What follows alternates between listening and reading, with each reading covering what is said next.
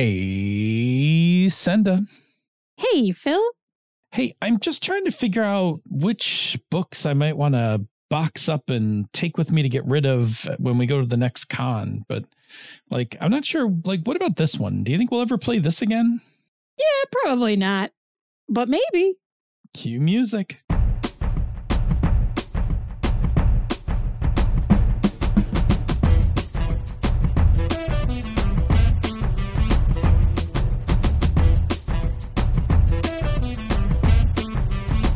And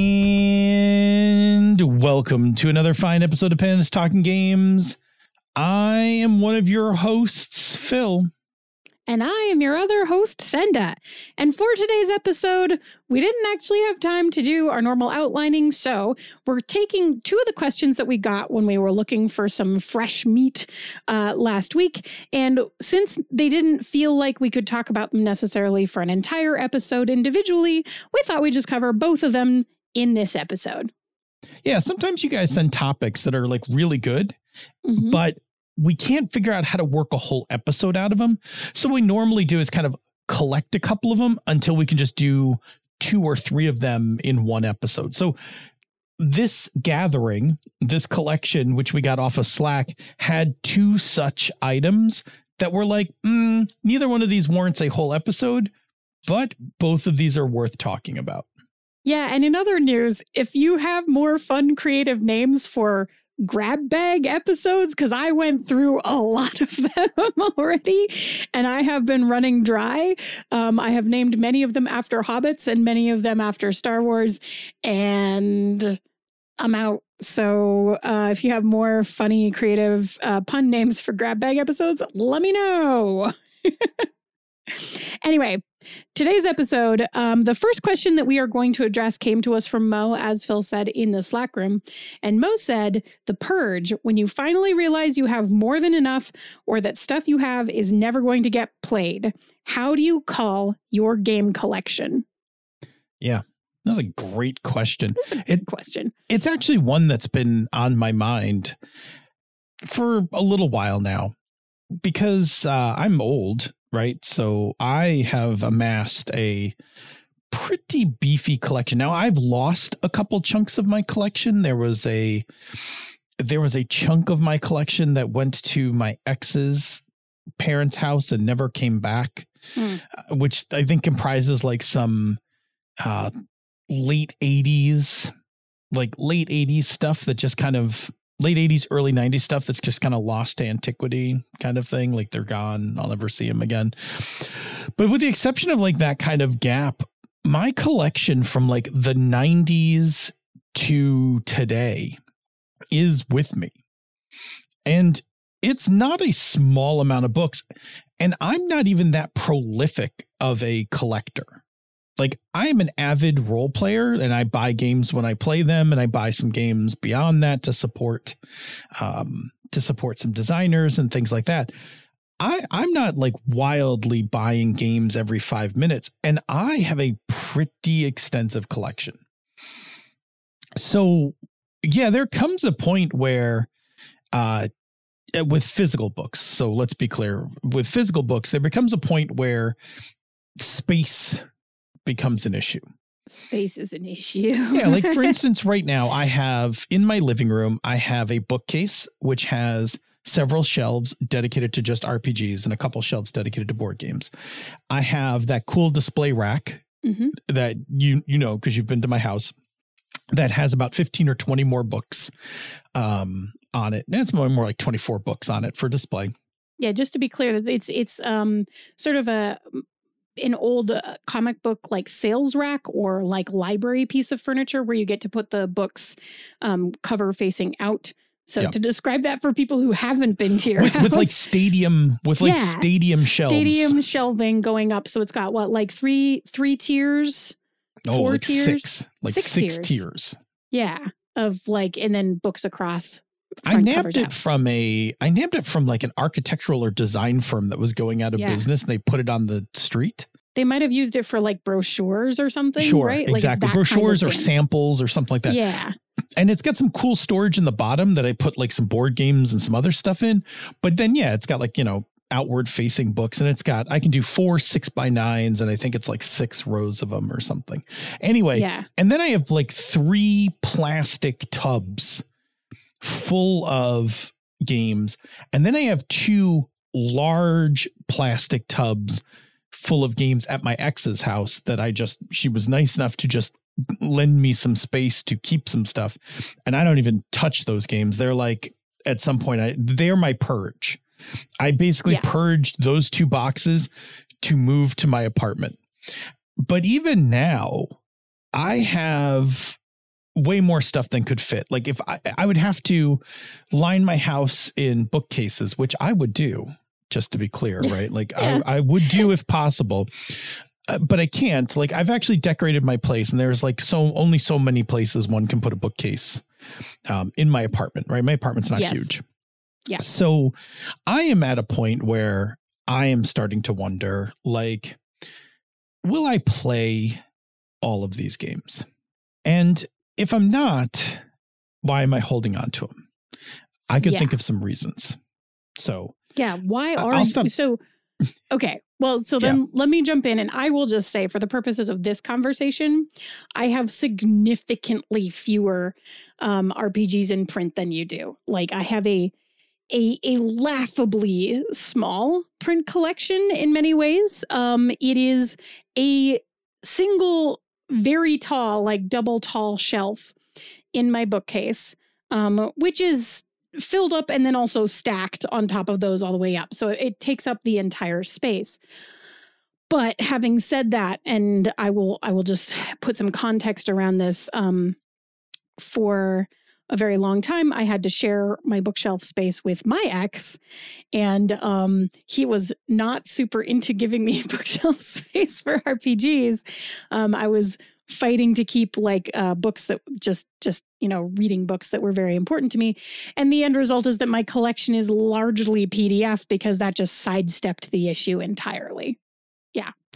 I will say, though, while you do not have a large RPG collection, your bookcases are not bare, and you actually do have the same issue. You have the same issue about The Purge, except that it's with fiction. Yeah, it is mostly with fiction, and I actually just added an additional bookshelf to my bedroom to just have a little bit more space to expand. Sure. Even though at the same time that I did that, I also went through all of my books and got rid of, I think, 2 big boxes I took to the Friends of the Library to, support the library at the same time as getting rid of the books. But yeah, so I wanted to state that for the record, like that I'm not speaking from the perspective of RPGs as much, but I do collect things. Books are one of them. Clothes are another one. And I have some really specific, I guess, I don't know how to, what is the word that I'm looking for? Some really specific, systems that I use when I go through both books and clothes that I personally think absolutely apply to RPGs also. I just haven't had to do it with my RPGs because my collection is all PDF. So I just toss everything in the RPG folder and then forget about it. And then it like continues to grow in gigabytes, right? Like that's. Yeah. I have that same problem electronically. I have a NAS, right? Network attached storage at my house. So I don't even keep my RPG collection, the entirety of it. I don't even keep it on my actual computer. Yeah. So I actually, and I'll talk about this for just a second, and then we'll go back to physical books. The vast majority of my digital collection is on the NAS, sitting in a folder, and within that, folders for each game. Mm-hmm. I'm pretty good about that. Beyond that level, like inside the folders, it's hit and miss depending on how interested I was when I moved them over. Yep, me too. I then keep a portion of the collection in Google Drive. Mm-hmm. And that is like basically things I am currently playing, things I'm interested in playing, or might just want to read so that they're cloud accessible. Yes. Right. Yep. So like my D&D 3.0 digital collection is on the NAS. I can only get it when I'm home, like when I log into one of my machines at home to get it. My Cortex collection is web accessible, right? I have it in cloud so that I can get it wherever I am, whenever I need it. That's kind of how I differentiate my digital collection, right? Like cold storage versus this is stuff that I may want to get into. Yeah. Right? And then I guess, one more step even further than that. I read all my PDFs on my iPad. And so I have Goodreader, which connects to Google Drive. So if I'm actively using it or reading it, I have downloaded copies to my iPad. Yeah. That's my digital. That's my digital tier of my 3 digital tiers, right? On the iPad, in the cloud, on the NAS. Yeah. Yeah. Which makes perfect sense. But yeah, so and it's interesting that you specifically said deep storage or like the icebox, right? Because that's part of my personal system, right? For sorting. And if you were to turn to me and say, Senda, how do I sort these RPGs? And you also say to me, I have these 2 plastic tubs that are still at my ex's house that I've never needed to get into since I moved out. Then I say, cool, they've been in deep storage long enough, you know that you don't care about them anymore because your life has continued without them, and they can leave without you having to think about it. Exactly. I don't know. Do you want to talk through what you're, like, how you're going to approach this first, or do you want me to talk through, like, how I approach? Let me mention really quickly. Yeah. I mentioned my digital tiers. Let me tell you my physical tiers. Sure. So I have games that I'm actively playing. I keep on one shelf in my bookcase so that I can just go get them, or on game day, I can just grab them. And there's just like there's basically Knights Black Agents and my Cortex book. Yeah. Right there. And I can just grab them and go kind of thing. Or, if I need them, like while I'm working at home, I can go grab them. But most of the time, if I'm working from home, like doing prep, I just access the PDFs. Yeah. So they're really just for throwing in my bag and taking with me. Then I have stuff that's in the bookcase, or I have stuff that's in the living room, either the bookcase or the display case. And those are things that like I will probably like go over and pick up and look at. A good portion of what's in my bookcase are games that I have played that I have out as trophies. Mm-hmm. Right. Tracy Hickman a long time ago said that the physical copy of the book that's on your shelf is the souvenir of the trip you take for reading the book. And I have the same thing for role-playing games. I keep a bunch of role-playing games on a shelf that are just souvenirs from past campaigns I've run, past good times I've had. So all of my D&D hardcovers are on a shelf. My Teenage Mutant Ninja Turtles, Conspiracy X, Tales from the Loop, like Underground, like all of those are lined up, and they're just literally there for me to look at and remember, like, oh yeah, like those were great. Like I played all those games.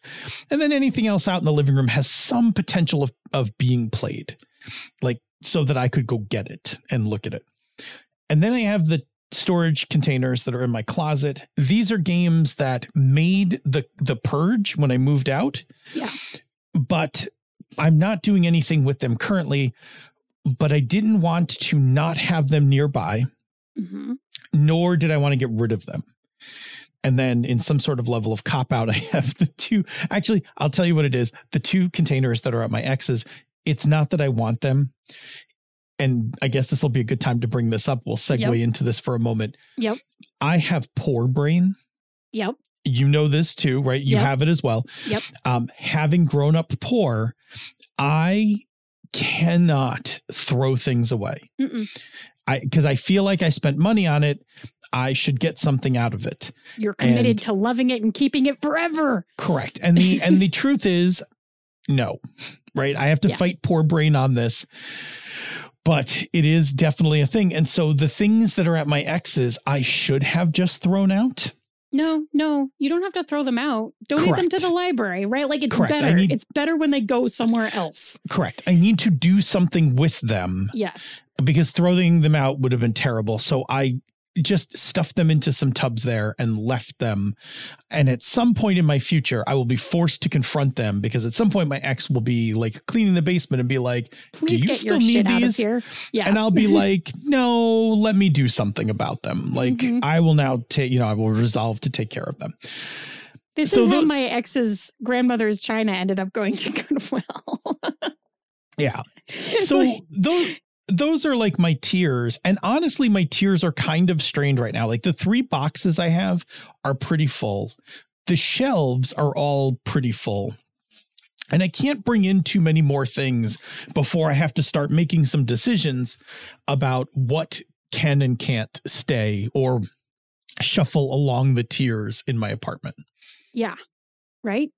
And it's an interesting thing because there's even like, it's pretty funny because the majority of space on my rather limited shelf for my RPGs right now is in fact taken up by D&D and Pathfinder because I have the 3rd edition books, the 3.5 books, the 5th edition books, and Pathfinder, and a number of additional splat books and campaign books that of various vintages to go with those. And I have played all of those, right? But am I going to play them again? I'm going to say probably not. So as we've been talking, I've been thinking about reasons why you would keep role-playing books. Yeah. Okay. Well, I like to think of them, when you go to like a hunting lodge or something and they have like animal lands all over the place. It's terrible. But like, this is my equivalent. I did all those. So that's that we identified that in just a few minutes ago. So one of the first reasons for keeping a game book that you've played, I don't even want to qualify. Let's just talk about things you would want to keep. So trophy is one of them. Trophy is, I have played this book. I am proud of it. I have had good times and I like the memories associated with having it. Yes. I may or may not ever play this game again. Yeah. But it is allowed to stay because I enjoyed it. Yes. Okay. And That's trophy. Sometimes that means, I just played this game. Sometimes it means, like in my case, the things from the Flood book that I have was passed along to me from the GM for our Tales from the Loop game. And it actually has souvenir writing in it. It has us writing in the front before we played the adventure when everything was happy. And then it has us writing in the back at the end when everything had gone completely off the deep end. Right. And it's like, it's an amazing memory. And so like that one, I will never get rid of. Absolutely not. Sure. Right. Okay. So trophy. All right. Yes. The next one is games that I likely will play at some point in the future. Now, yes, this one is a sliding window, right? Because what you may play in the future now may not be true 6 months or a year from now. But that's okay because you can reevaluate your collection from time to time. So the next one, right? That's I'm probably going to play this game or I want to play this game. So for instance, I have Cartel out because I want to play this game. Yes. And I will play this game at some point. I've just been biding my time for it. Okay. Yes. And interestingly enough for me, the vast majority of games that are on my shelf right now, I purchased them in physical form because they fall into that category for me. Because if they didn't, if I was just like, oh, I just want to have this, and it wasn't something that I saw myself playing, it went into the PDF bucket, right? Yeah. Okay. So now the next category is academically, I keep these books around. Yes. So I have several role-playing games that have been inspirational in terms of mechanics or in terms of other writing, and I keep those around because I may, during game design or looking up something for an article for Gnome Stew or something, I may return to the shelf and go get this book and take a look at it. Yes. Now, this one is a luxury because PDF will also fulfill this. Totally. Like, I can easily just push this into the PDF pile and be like, oh yeah, I can go find my PDF of that. But some of my books on my shelf have academic purposes. For instance, Hamlet's Hit Points. some of my own writings, which I sometimes refer to. There's a Robin's Law's good game mastering is somewhere in one of my totes. It's somewhat older and dated, but it was, had some pretty profound effects on my early GMing. The next set of games that you might be keeping are what I will call perennials. These are games that your group may play over and over. So maybe you're not currently playing Savage Worlds or 5th edition, Fate, Core, whatever, but they're the kind of games that, every now and then, every few campaigns you guys return to. And you clearly don't want to purge any of those things because they're games that, will come back, we'll play them again kind of thing. Yeah. So there's those. After that, right, then I think it's more like I bought some games. Right. I mean, I do. I feel really called out when you just say that. Well, it's true. Like I bought some games and I don't know if I'm going to get them to the table because I don't know, if I'm still in the same place from the time I bought it. And this is actually, to me, this is a danger of why I distrust long Kickstarters. Yeah. Right. If a Kickstarter takes a year or two to fulfill, I may not be interested anymore. But the chance I'm still in the same place when I bought the game is iffy. Right. So there are games I've bought where it's like, oh no, like I definitely like this game, or I definitely liked the idea of the game back then. But like now I'm looking at it going, I don't know. Like, well, I mean, for me, this one's very specific, but post-pandemic, I don't play as many sad games anymore. Yeah. There was a time before pandemic where I really liked playing some real fucking heart punching games, right? Like the kind that, you would bleed and feel terrible at the end of. Post-pandemic Phil is like, I kind of want to feel happy. I want some escapism. Yeah. And that's not to say that won't change again, because it changed into it. It changed away from it. It could definitely change back to it at some other point. But for right now, my role-playing games are happier, more escapism, that kind of thing. So I do have games on my shelf that probably could just go. And they're not right now because there is no, using a biological term, there is no selective pressure. Yeah.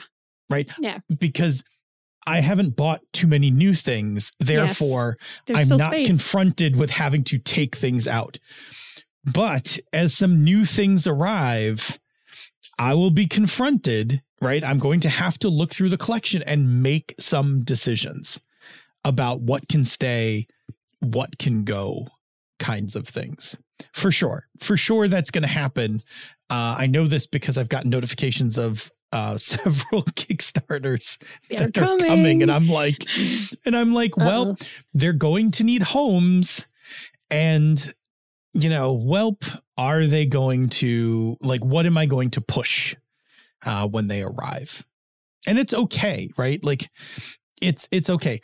I definitely have games that I bought with very much the intention of playing. And like, I now just look at them like, I don't know. I don't think this is happening, and that's then I'll be honest. The other pieces, I have bought some of my friends who are designers games, knowing that I probably wasn't going to play it, but definitely wanted to show support. Right. It's exciting to have some of those too. Sure. It's just cool. Sure. I mean, the joke that, indie game designers basically pass the same $20 around to themselves. It holds some truth. Right. Like, there's a little truth to that. So I definitely have some other things on my shelf that are like, I probably just not going to play this game. Yeah. Do I need to hold on to it kind of thing? So that's kind of my criteria. Do you want to talk about how you go through stuff? Like the system, the Senda system. You want to talk about your system for a bit? I just talked about categories. Yeah. So those are like my internal categories in my head. Like when I'm looking at games, I'm asking myself, like, where do you fall? Yeah. And then but I'm not sure if I have a quote system, because I know like with your book collection and your clothing collection, you are confronted by this issue far more frequently. I do this at least once every 6 months. Yeah. So this point, take us through that. Yeah. So the system is basically going to each item and initially asking yourself, what category does this fall into? Right. And there are sometimes things that is really obvious, right? Like I'm never going to get rid of that Tales from the Flood book. It is definitely there as a souvenir trophy kind of situation. I don't care. It's never, ever, ever going away. It may move where it lives, but it's never going to be gotten rid of. So, actually, I think I've approached this wrong. The thing I should really say to begin with my systems is there are 3 end states that any particular item can fall into, right? And the first end state is, awesome, you're exactly where you belong. Go back on the shelf. Cool. The second end state is, yeah, I don't need to keep this. It's okay. I'm moving on. It goes in the bin to go to, your friendly local library book sale. Hopefully that's where you're taking your books, because our libraries can use our support. And that's one powerful way that we can contribute to that, right? Or, for your friends to go through, or wherever else you're going to donate those books, right? Where it can do some good. The third state is, I think, the one that makes it easier for me to manage kind of in the situations when something doesn't fall into either of the first 2 states, right? When I pick it up and I look at it and I go, I'm not sure, right? If I can't make a solid decision about it, or if I think I'm never going to play this again, or I'm never going to read this again, I'm never going to use this again, but for some reason I'm very strongly attached to it, but it's taking up storage space and I'm annoyed by the fact that I'm never going to use it again and it's taking up my storage space, right? The third category of stuff, the third action type that I can take is deep storage, right? Cold storage, the ice box. And what that means is that I'm putting those books or clothes or RPGs, whatever it is, into basically the equivalent of what Phil was saying. He has 2 plastic boxes that are kind of long-term storage that he's not getting into all the time.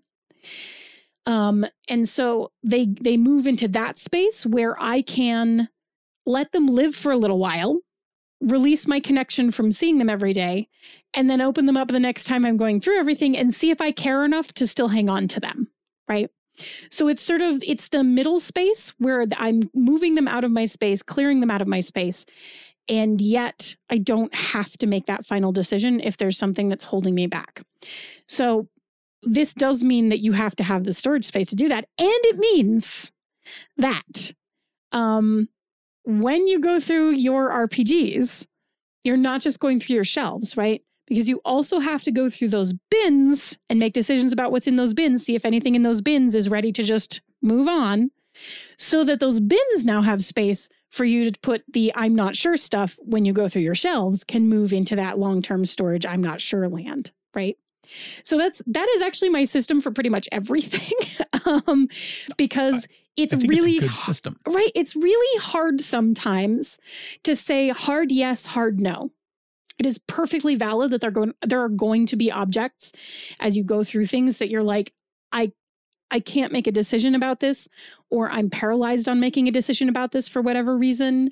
And to be able to just be like, I defer this decision, right? Until I am less emotionally attached. I defer this decision, is key to my ability to be able to effectively go through large collections of stuff. Yeah. Like, for instance, I know like when I went through and got to my 3rd edition stuff. Yeah. I did not keep all my 3rd edition stuff. Yeah. In fact, I have a lot of it on PDF for questionable sources and reasons. Yep. Like we all did, right? Yep. Back in those days. So what I did do was I kept the core 3. Yeah. I kept the Player's Handbook, the Monster Manual, and the DM's Guide. Mm-hmm. And I have some special attachment to those because I did for the first 2, for the Player's Handbook and the DMG. I actually took off time from work. We drove to go get them from Rochester. Like there's some things. So I kept those 3. Yeah. And then I kept the core 3 for 4th edition as well. Like I didn't keep any. And then the other ones, like all the other books from that, I was like, meh, I don't need these. Got them in PDF, like, yeah. I'm not going to play 3rd edition again. They're trophy status, but also I don't need to keep the whole thing. Yeah, the entire shelf. So yeah, so I think having talked about categories of why you might keep stuff, we've talked about system. Action buckets.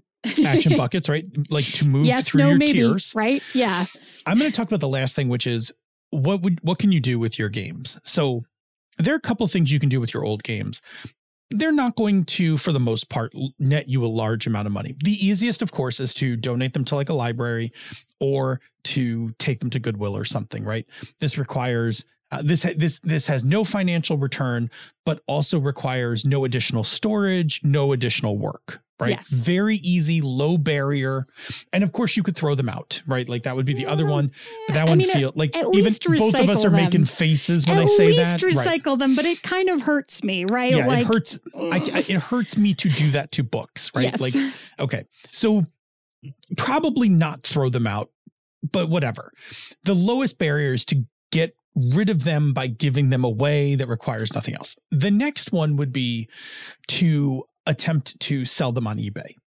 So or even just like to put them up on, I have a game that I bought from Tracy Barnett. Yeah. On Twitter, that they just, they were like, hey, I'm going through my collection. Here's what I got. Here's what I'm charging for them. PayPal me, right? Yep. And I've seen some people do that. I think Cam Banks did that before moving back to New Zealand, like put like a huge Google spreadsheet of like, hey, here's all these books. Here's some prices, like first come, first serve, you pay the shipping kind of thing. Okay. Basically do a TTRPG yard sale. Exactly. Yeah. If you have a buy nothing group, that would be another way to give stuff away. But yes, you could sell your stuff on the internet to your internet collection, collection of friends. You could eBay. And then I'll just mention one more.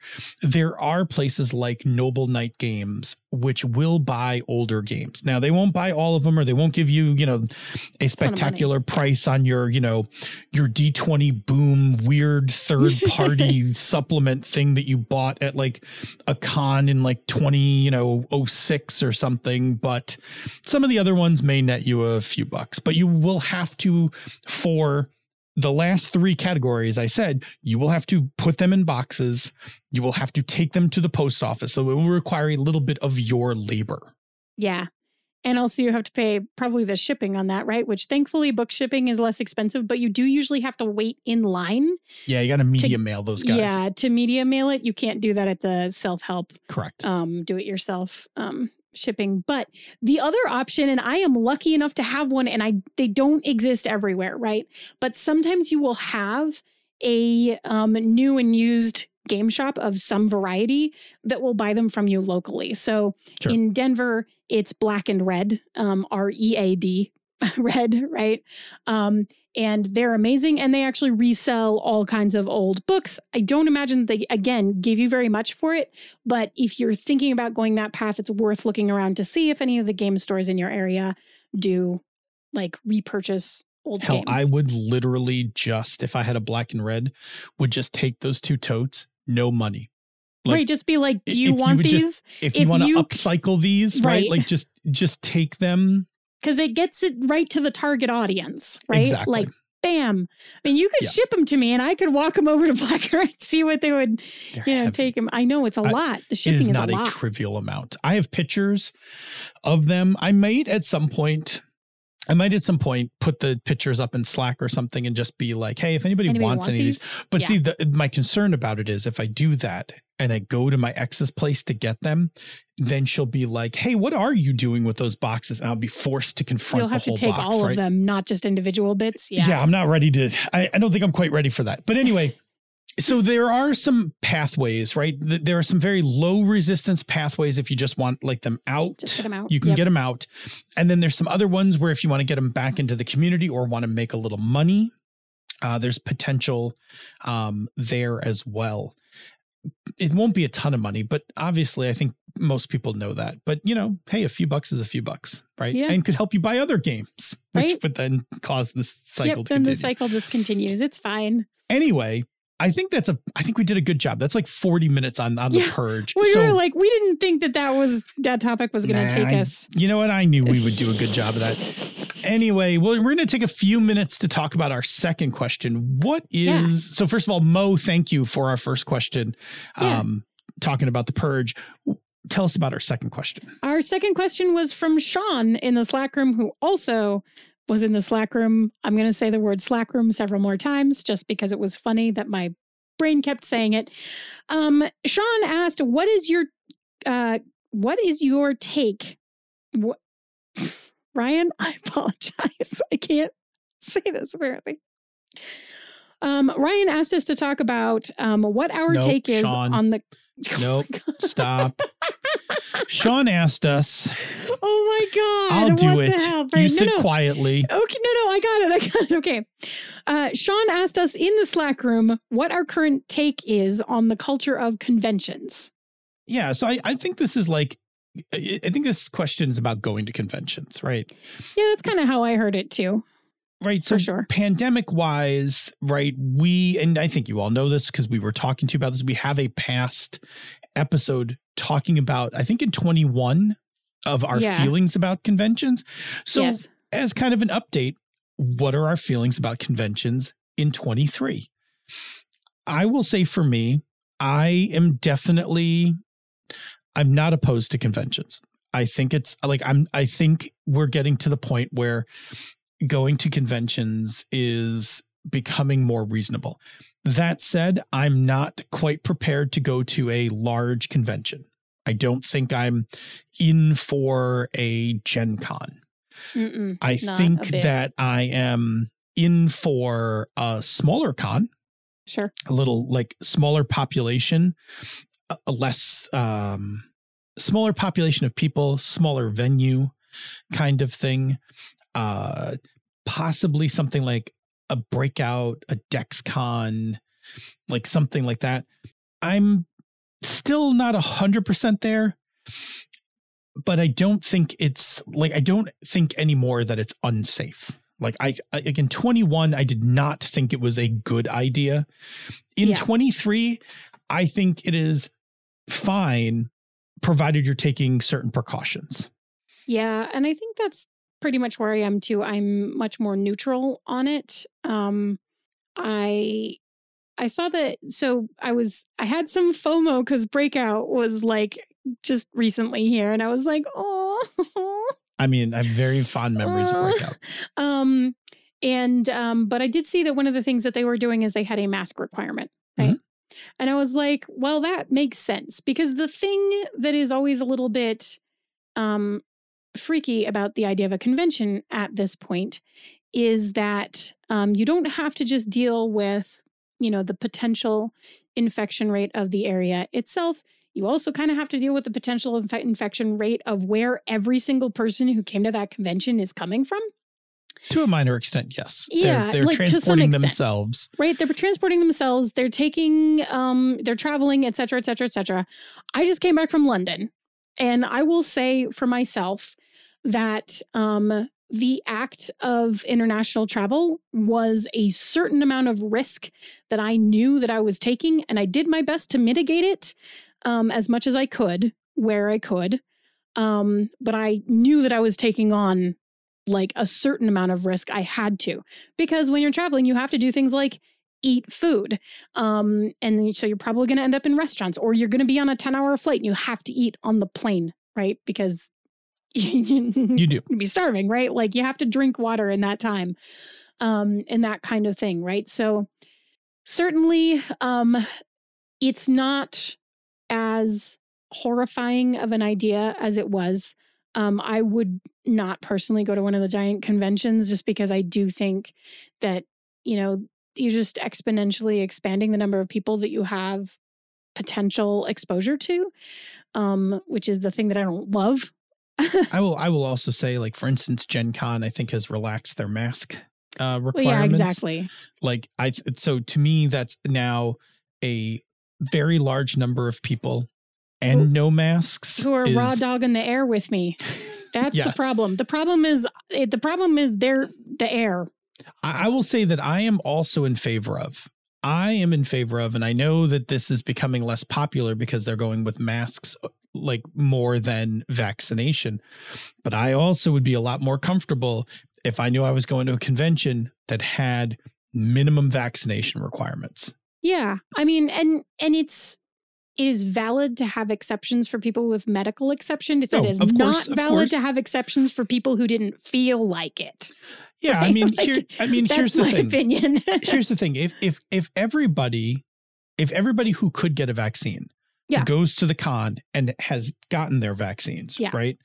Then it is inherently safer for people who can't get vaccines. Now, add to that, right, the Swiss cheese model. Now add to that masks. Yep. And now we're talking about pretty safe. Yeah. Right? Makes it and so then it just gets down to a comfort level, right? Which is how comfortable are you going to be wearing a mask all day or how many hours, like I don't have any problem talking in my mask or anything like that. So I wouldn't foresee that as a problem. I've worn my mask flying out to see you where I've had it on 6-7 hours in a row in an airport with only like the tiniest breaks to sip some water kinds of thing. Also not a big deal kind of thing. So I think in general, I don't think conventions are a bad idea. I think there are things you can do to be smart at a convention, right? Like go get all your vaccinations, right? Don't be I am a person over 50 years of age. I have all of the vaccinations for a person over 50 years of age as stated by, I think, both the CDC and my state, right, have the same like parallel requirements. I have gotten all of them. So that's step 1. 2, they're a lot cheaper than they used to be. Get some good N95s. Just get some good masks. They're not hard to get anymore. They're lighter and they're actually more comfortable. I found them more comfortable than any of my cloth ones. Well, yeah, because they're just not as heavy on your face. Yeah, they flow well. I can wear them for a while. They come in black, so I look badass with them on. Right? Here's the really funny thing that I learned made a huge difference for me as I was wearing that mask for both the airport and then the 10-hour international flight. Get your glasses adjusted if you're wearing glasses. Like make sure that your glasses are going to be comfortable in how they sit on your face, both with and without a mask. Because getting my glasses just tweaked so that they weren't yanking on the backs of my ears made all the difference in the world in terms of mask comfort for long-term wear. All the difference in the world. I will also say, do yourself a favor.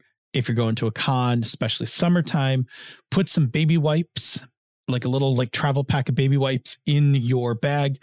I know this from flying that after you have been in your mask for multiple hours, your face sweaty. It would be sweaty, like kind of gross and grimy. Gross, like when you do get a chance, moisture, like to eat, just pop that mask off, take out a wipe your face, right? Just clean up the sweat, the rebreathing on it, clean that up. You'll feel really nice. So yeah, I do think it's fine. I will say, if people are wondering, like, why haven't Phil and Senda showed up at cons in a while, I will state a personal reason.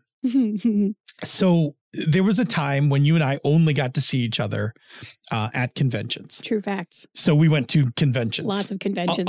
Lots of conventions so we could hang out with each other. We don't need to do that anymore. Yep. I can come to you, like I can come to your place, you can come to my place. Yep. And so it's a different pace, right? It's more relaxed. We spend more time hanging out together. We go and like do fun things, cool things, sometimes do nothing kind of thing. And so it's hard to be like, oh yeah, let's get back on the con train, right? Where we're like rushing around, hardly seeing each other, running from event to event, tired, haggard, whatever, as opposed to not doing that. So we've had a challenge of being like, yeah, like we could go to a con. Right. Like the question is, how do we spend our vacation days? Yeah, and that one's harder for me. It's harder. Yeah, it's harder for me because I now have options. That said, I'm still really liking a friend con with like a moderate number of people, because one may not need to mask. Right. If these are all friends that I trust, that like I'd be okay taking the risk with, that I know have gotten vaccinations, taken precautions, before heading in, wouldn't come if they were feeling bad, would not be opposed to taking a test, I was going to say, like, if it's actually a friend con, you could bubble to the point where it's just like everybody just takes a test in the morning or whatever. Like, sure, absolutely. Right. Like that kind of thing. Like I would be like, there's a part where I want to like see a bunch of friends at a con. Desperately. Yeah. Desperately. Right. Because there are just some peeps that I very much want to see that we haven't seen since pre-pandemic, like since before the pandemic. But also like, I don't know if I want the hecticness of a con, but maybe I just want to like hang with some like extended friends and be like, hey, why don't you all come to Buffalo, grab some hotel rooms, we'll find a space and we'll go play some games for a long weekend. And yeah, that's still very much on my mind. Yeah. So cool. I think that's pretty much wraps that's kind of a long answer. Our long answer is con's okay. Like we'll probably go to one at some point. We're feeling it. Like we're just feeling it out and weighing our options against actually just hanging out and doing other stuff. Yeah. It's tough. It is tough. It is, it's hard. And 3 years ago, Senda never would have been able to make this decision. Because I thrived off of the high energy hecticness of cons. But you know what? It's more relaxing to not. 3 years ago, Phil was having some serious issues, which he's still talking to his therapist about, that made cons kind of a thing that had to do with validation and self-worth and some of those things that I'm working my way past. And so cons aren't as urgent. Of a thing for me. Right. So I don't know. So will we be at a con in the future? Probably. Is it going to happen right away? Probably not. Probably not. We'll get there. You'll eventually see us at a con. Yeah. We'll be there. Yeah. We'll tell everybody when we're going. Okay. Cool. Let's wrap this up. Thank you to Sean for that question. Thank you for Mo for the question about the purge. And we're going to move into the end game of our show by first talking about another show on the Misdirected Mark Network. Sure. On the Misdirected Mark podcast, Phil, Chris, Bob, and Jerry break down and get inside games, game mastering, playing games, and game design in an effort to entertain and inform you, and apparently haven't updated their blurb, because right now they're doing this really cool thing called MM Plays, wherein they are playing and recording essentially an actual play, right? But with no rules editing, really.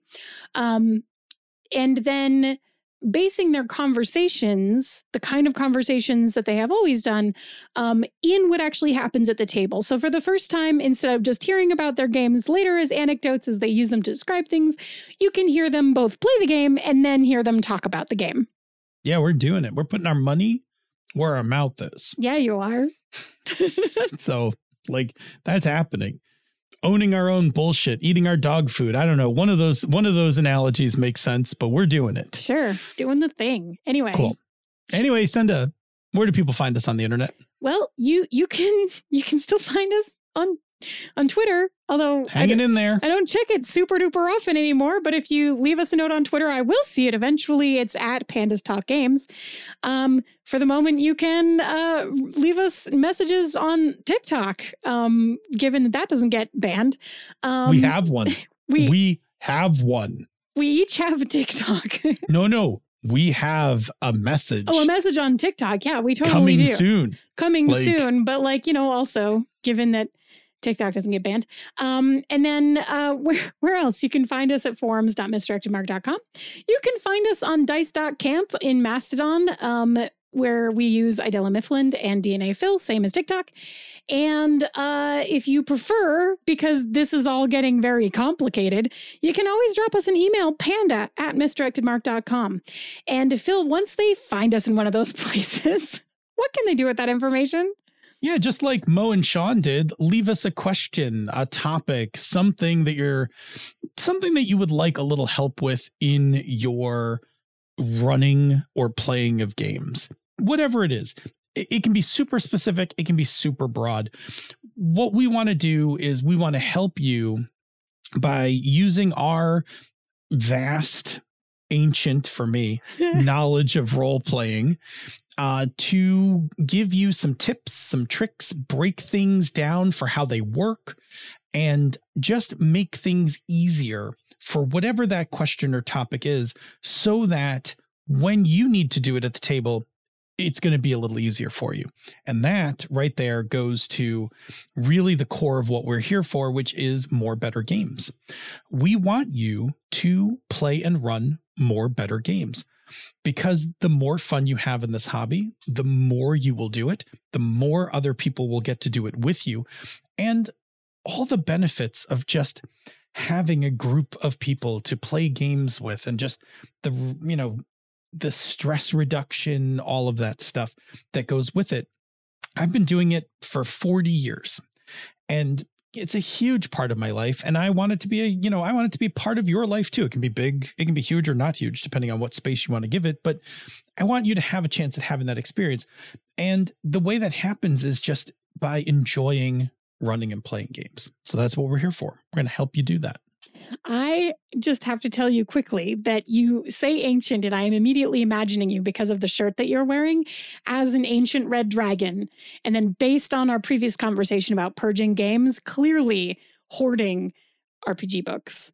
Like, that's my big hoard. Just I'm going to go climb onto my pile of RPG yeah. books after this and just sit there perched on them. Snuggle in, make the books all nice and comfy, and then just like sit there and breathe a little bit of smoke out your nose. Right. Anyway, if you like what we do here on Pandas Talking Games or elsewhere on the Misdirected Mark Network, consider joining our Patreon. Go to patreon.com/MMP. Patrons get access to the Slack room for life. There's some stuff in there, right? Like, it's good. It's good conversation, good peeps. You can hang out with us on Friday luncheons. If you are a patron, I think at the $4 level, you're getting access to the stuff from our MM Plays. Like, you get access to our campaign documents, eventually our session notes when I'm ready to release those, because I can't release them in a way that could contaminate the guys. So you'll get to see the session notes. I'm doing a single audio thing called Behind the Screen, where I talk about the upcoming sessions so that you can kind of hear my take on them just as a GM prepping sessions. So I thought that might be fun. So there's a bunch of stuff there. And I think at higher levels, you get access to Chris's design notes for his lamplighter system. Like, there's some stuff happening in terms of the network. So dig it, right? Join up, hang out with us. We'd love it. Love to have you. For all of you who are supporting us through Patreon, thank you very much. You are keeping our lights on and making the wheels go round and round. And if you're unable to, we understand. But there is a thing you can do that if you can spare just a little bit of your personal time, and we know that time's precious, but we appreciate it. There's a thing you can do that can also help us. Senda, what's that thing? Well, you can either tell a friend if there's someone that you think would be interested in this show. Please feel free to just tell them directly on whatever media makes the most sense for that. Or you can leave us a rating or review on Apple Podcasts or the podcatcher of your choice, which is like telling a stranger that you like us, and hopefully helps the algorithm spit us up a little higher. And thank you so much to everybody who's already left us a rating or a review. We love seeing those reviews because we read them and they make us feel warm and fuzzy inside. They're great. Indeed. Say, Senda, I'm going to show you a stack of books. I need you to tell me if I should keep or get rid of these. Are you ready? Yep. Let's do it.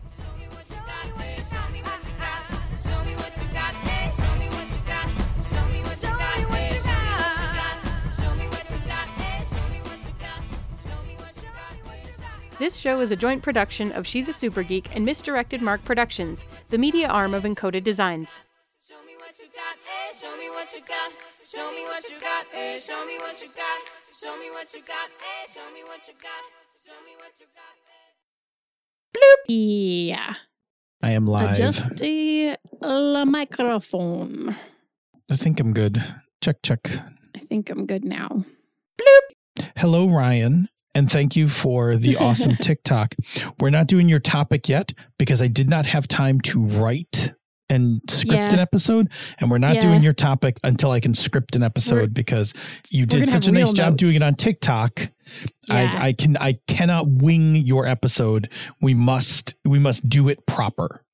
So hopefully that's going to be next week because I think my kiddos are going to a Taekwondo tournament and I don't have to, I'm not on the road and they're not coming over. So I think I will have time to do everything. Anyway, that said, we're going to apologize because I'm going to apologize one more time because this is a unscripted episode. So hopefully it's not more work for you. We'll try to be good and calm while we're talking and hopefully we'll make it not too painful. Calm. Anyway. Well, calm. Bloop. I'm pretty sure that Phil just took a 10-second nap. 10 seconds No, of but it slows my breathing down if I just close my eyes and lean away from the mic so that there's no breathy noises on the mic. Well, you look like you are ready to start laughing. I don't know what it like. Do you think I'm going to mess with you? Like, do you laughing? I don't know. Did I look like I was ready to start? You did. You looked like earlier when I did the counting thing. You look like you look like I was going to mess with you or something. Like that look. I might have expected you to mess with me a little bit when you did that. Yeah. I was waiting to see if you were going to start with expectations. I was waiting to see if you were going to start with 1 or with 4. I could have started with 10. See, that's what I mean. That's right what you're there, expecting. Yeah. That's what I wasn't sure. It could have gone either way. No, just I understand. On our conversation beforehand, it could have been. I am professional. Sure. I am task driven today. I'm looking to get some work done here. Okay. Are you ready? Yes, except that my iPad's battery is so low and it's plugged in, but it gets so little charge from the display that it keeps turning itself off. The screen is in low power mode, so it keeps turning itself off again and can be like, let me get back to my notes. Okay. Are you ready? Yeah. Okay. Bloop. Do.